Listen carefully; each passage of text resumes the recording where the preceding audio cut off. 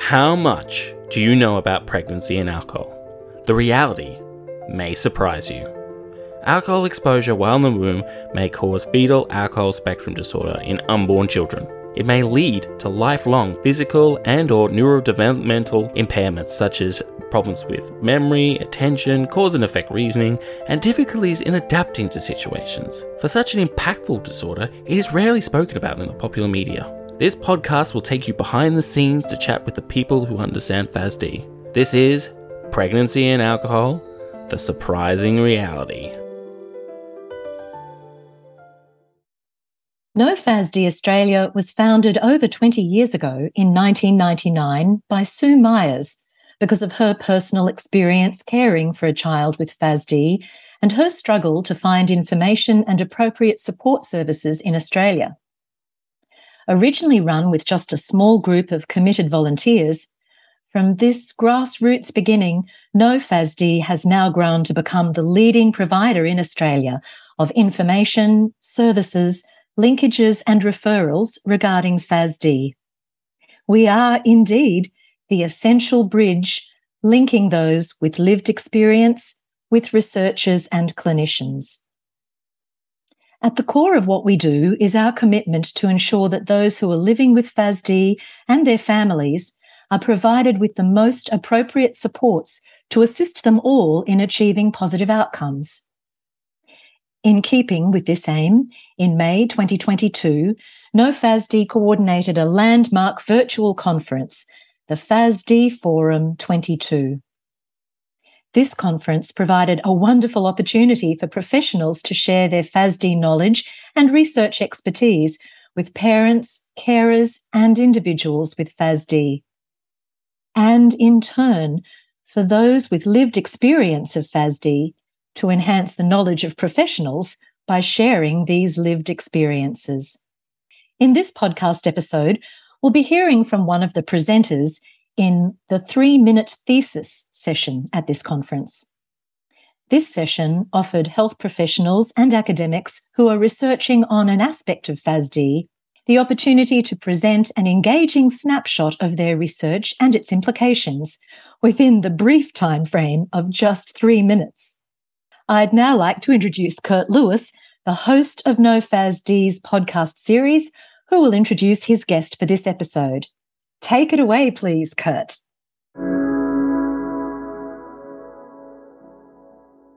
Welcome, ladies and gentlemen, to this brand new episode of Pregnancy and Alcohol, the Surprising Reality.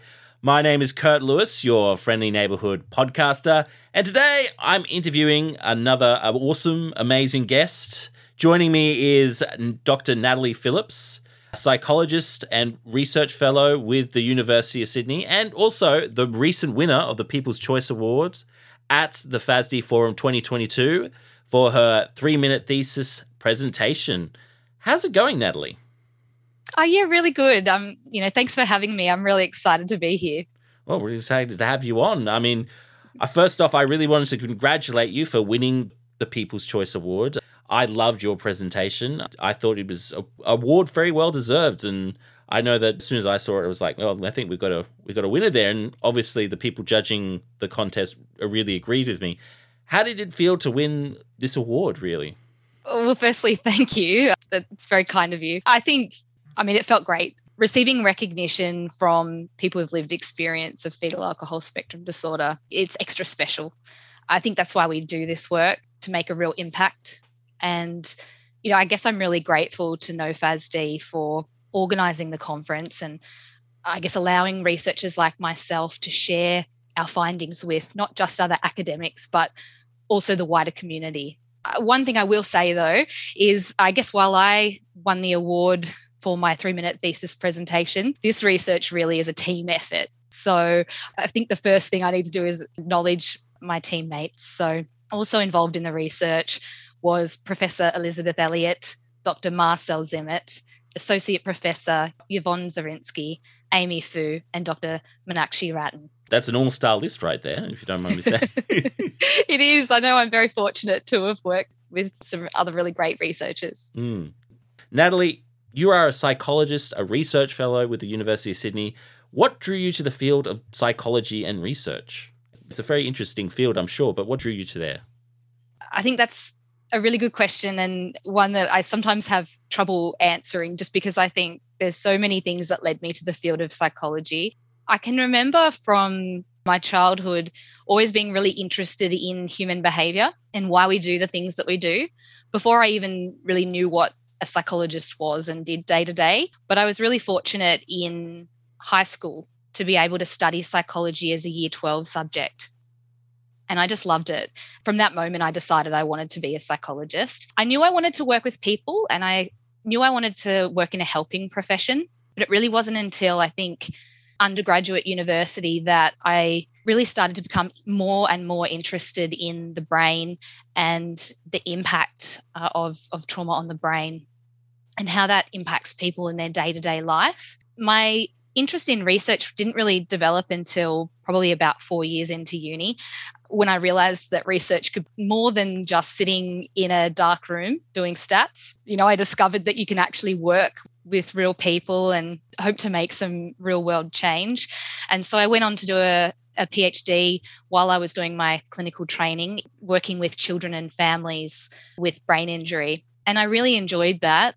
I think now I really love being a clinician scientist. I feel very privileged to be able to have the best of both worlds. I really love working with children and families. I think it's one of the most rewarding jobs.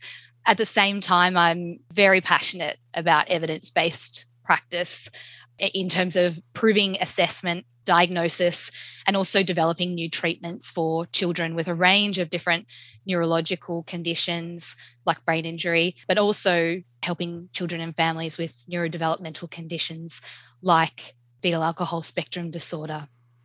So I feel really lucky to be able to do both. That's interesting. So if you don't mind me asking, why brain-based kind of injuries? Did you find that interesting or did you find that drawn to that particular area? I had the opportunity to do a lot of subjects in neuroscience in my undergrad, and I loved everything about it. The whole neuroanatomy side of things, I think I really loved. And then I remember having a lecture. This is trying to think quite a few years back, but I distinctly remember a lecture about brain injury. And there was just something about that lecture that interested me. I think it was probably partially the lecturer really bringing in some lived experience into that and talking about the functional impact, so what that's really like for someone living with a brain injury.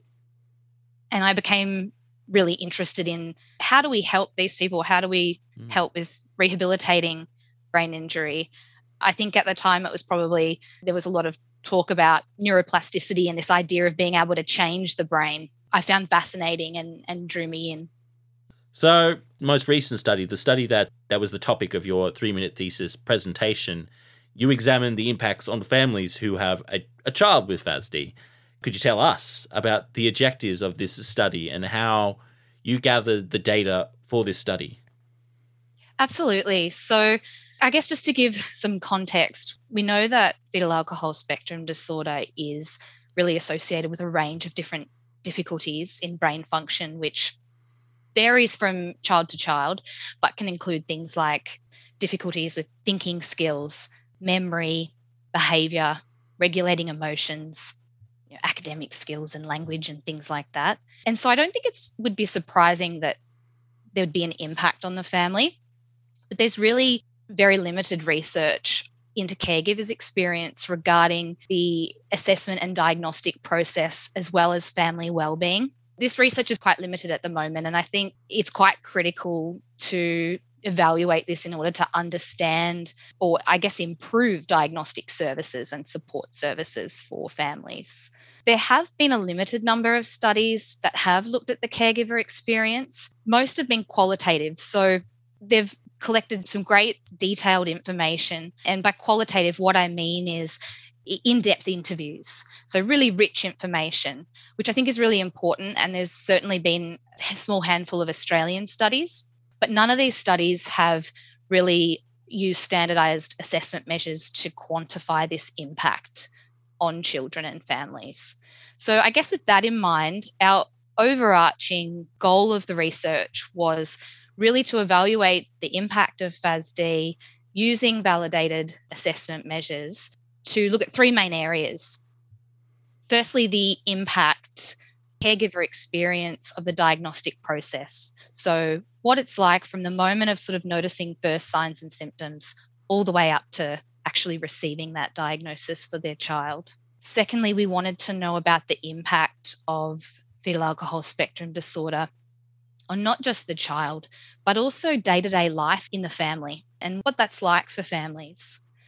And then thirdly, access to support services. So once families have this diagnosis, what are some of the challenges to receiving support and help? So in terms of how we carried out the study, I was working in FASD specific assessment service out at the Children's Hospital at Westmead at the time, helping them to really understand what they were and describe what they were doing in their service. It's a multidisciplinary assessment service. And so what we did for this study was we approached families attending that assessment service who had received a diagnosis of fetal alcohol spectrum disorder for their child. And we asked them if they would be willing to share their experiences with us.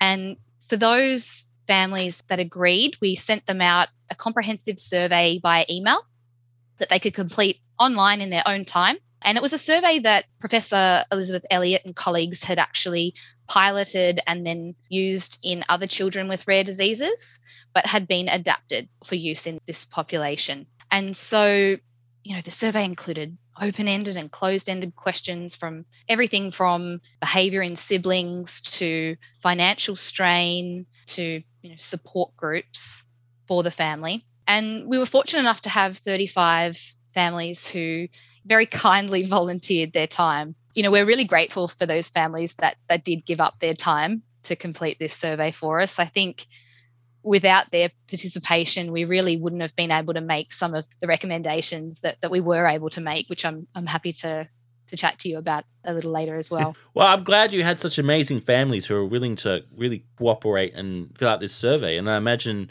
the results of this kind of survey would have been a really good insight into what happens with families. So I guess, what was the result of the study? What were the impacts on families that families told you about? Oh, absolutely. So I'll try to sort of, sum up the findings according to those three main objectives that we talked about, because I think we collected so much information, and I'll try and, give you a snapshot of some of the most important things that we found.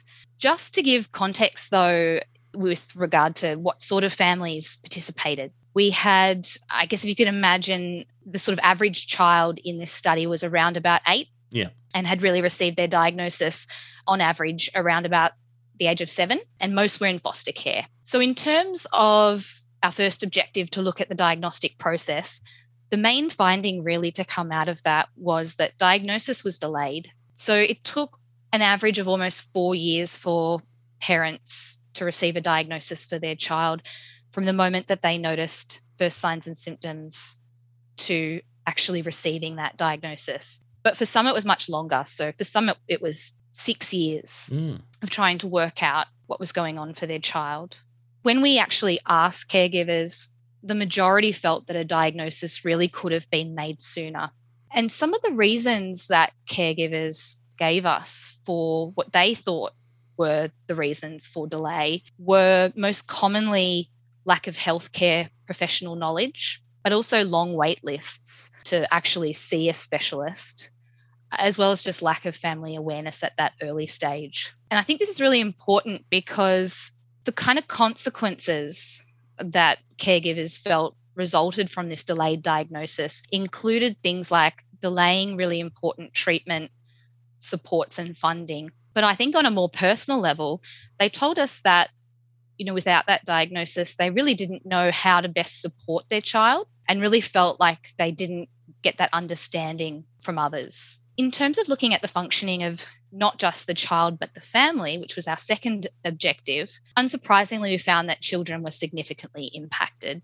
So most of the kids in our study had either variable problems or essentially significant problems in all areas of day-to-day life, requiring additional assistance and school education. Maybe they were missing school, maybe their family, their relationships with their peers and leisure activities were really impacted. But importantly, the whole family was impacted. So there were significant impacts on families, things like quite a lot of time away from work in order to be able to care for their child and take them to medical appointments and so on. And there was a real social impact. So missing out on things and not being able to see family and friends as much because of, I guess, the demands of trying to help their child. Did the people in the survey specify that was this due to judgment from the family or just having their hands full, so to speak? So I think one of the benefits of doing a qualitative survey is you can follow up on some of those things. In this case, I would be making assumptions, I think. So the most that I can really say is that, we used this validated survey that looked at the impact on families, which had a range of different questions or responses that families could give. And some of those were, because of caring for my child, I miss out on things. So I can't comment beyond that. And I think that these questions are really important and things that can be followed up with more intensive interviews. Definitely. Yeah, absolutely. So there was a social impact. Not having time for other family members was another thing. So siblings and partners. And caregivers were just really stressed and fatigued. They were really concerned about the impact on the siblings of the child who had been diagnosed with fetal alcohol spectrum disorder. They said things like siblings received less attention, that behaviourally sometimes they displayed anger and frustration about the affected child's needs, understandably. And caregivers really expressed concern about their well-being.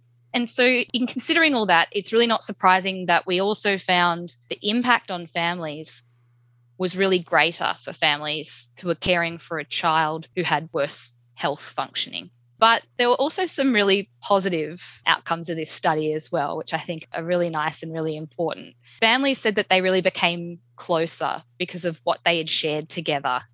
And one of the things to come through with receiving a diagnosis and being able to understand their child better for caregivers was that their self-esteem improved. They felt good about themselves, that they had learnt to manage their child's needs. Was that before diagnosis or after diagnosis? So we asked whether learning to manage their child's needs had actually made them feel better about themselves. And this was a question that many caregivers had said yes to. They'd either agreed or strongly agreed. I don't think we specified whether it was before or after diagnosis. Potentially wasn't so much about diagnosis, but it was more about learning to manage their child's needs, whether that was before or after diagnosis. One of the things I think that had come across earlier was that getting that diagnosis had helped families to understand their child better. So you could make that assumption or that link, I think, but I couldn't say with certainty. Especially with that particular question, I'm guessing. Yeah, so I think there's always limitations of research. There's things that you try to improve upon with each study, and you're definitely saying a lot of things that I want more answers for. I'm guessing you probably want more answers or thinking, can I answer more questions for this one? Yeah, definitely. And just before I forget, third thing that we looked at in terms of sort of the main results that came out of this study were that, I think I mentioned earlier, the third kind of overarching aim was to ask about access to support services. We found that most families said that they actually didn't have adequate access to health and support services.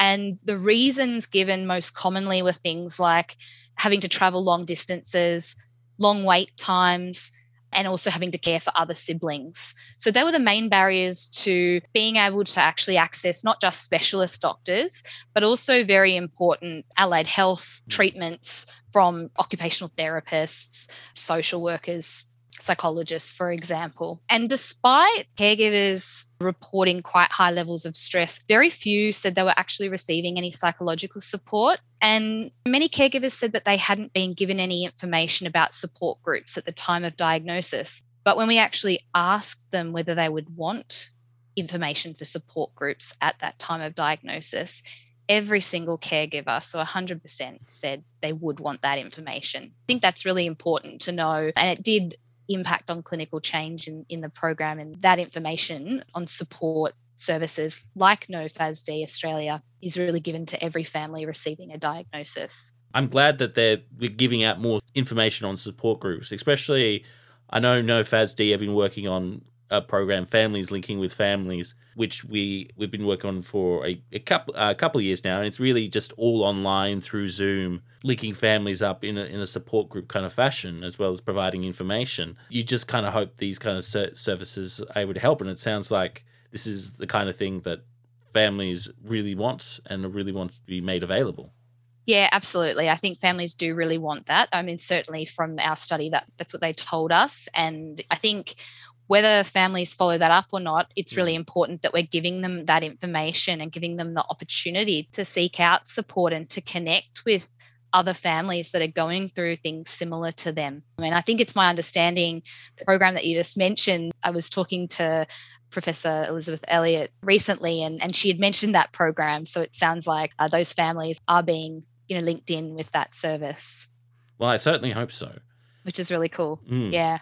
So we've talked a lot about your research. Is there any future research that can really lead off from this project? I mean, I know I've mentioned that you've given us a lot of questions as well as a lot of answers. Is there more research that can really flesh out some of these answers to these questions?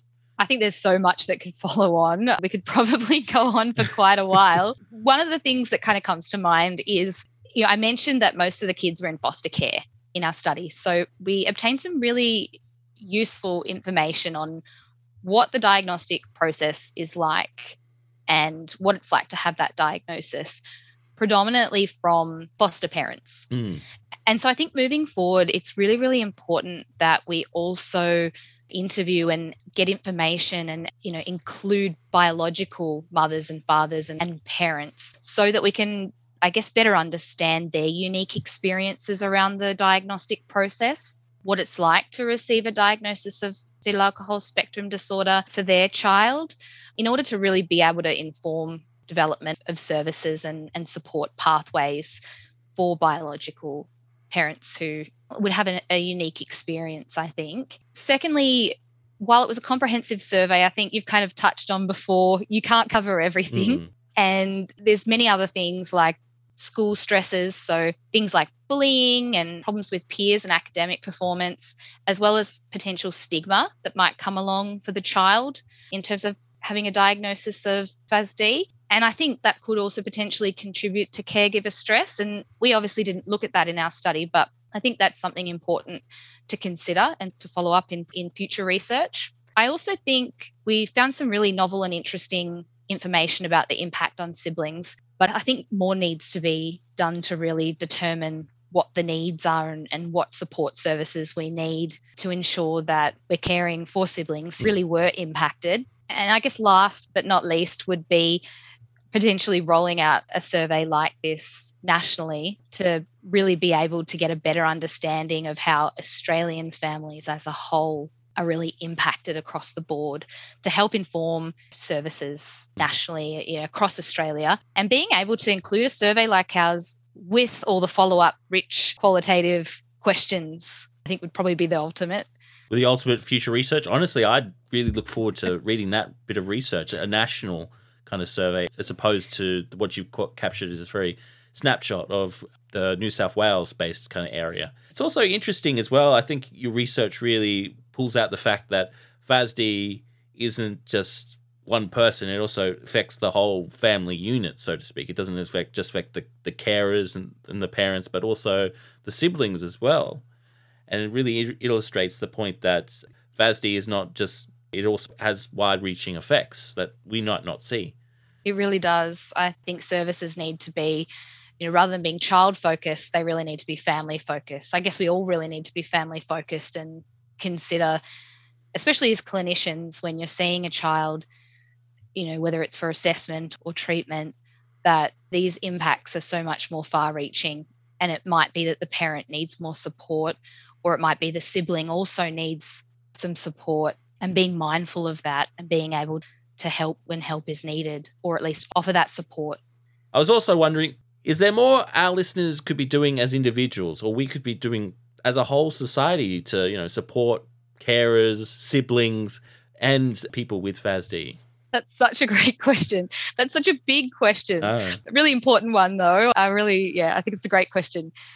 there's lots that can be done, and I'm sure there's many people who could probably speak well to this. If I think about our research and some of our findings and apply that to the question, the things that come to mind for me are trying to reduce the diagnostic delays for families. So as a society as a whole, better education for healthcare practitioners, not just practitioners in FASD specific services, but generally to be able to better recognise fetal alcohol spectrum disorder, also from a prevention perspective in terms of asking about alcohol use in pregnancy and educating families about the impacts of alcohol in pregnancy in a really inclusive and non-stigmatising way. And also just educating the community as a whole. I think empowering families is so important, empowering them with the knowledge from a prevention perspective again, but also to be able to seek out support and referrals, when they think that fetal alcohol spectrum disorder could be, the cause.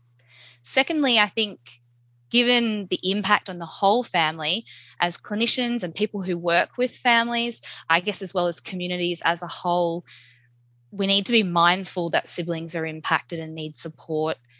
We need to encourage parents and support them in being able to take time out for themselves and their child. I think that's a hard thing to do, but, as a parent, to take time out when you're caring for, any child really, but especially caring for a child who might have many different difficulties, and to provide support to caregivers in terms of, as I mentioned earlier, offering referrals to not just psychological support, to see a psychologist and someone to talk to, but also to support groups, to be able to talk to other people and get support from other people with lived experience who understand what they might be going through.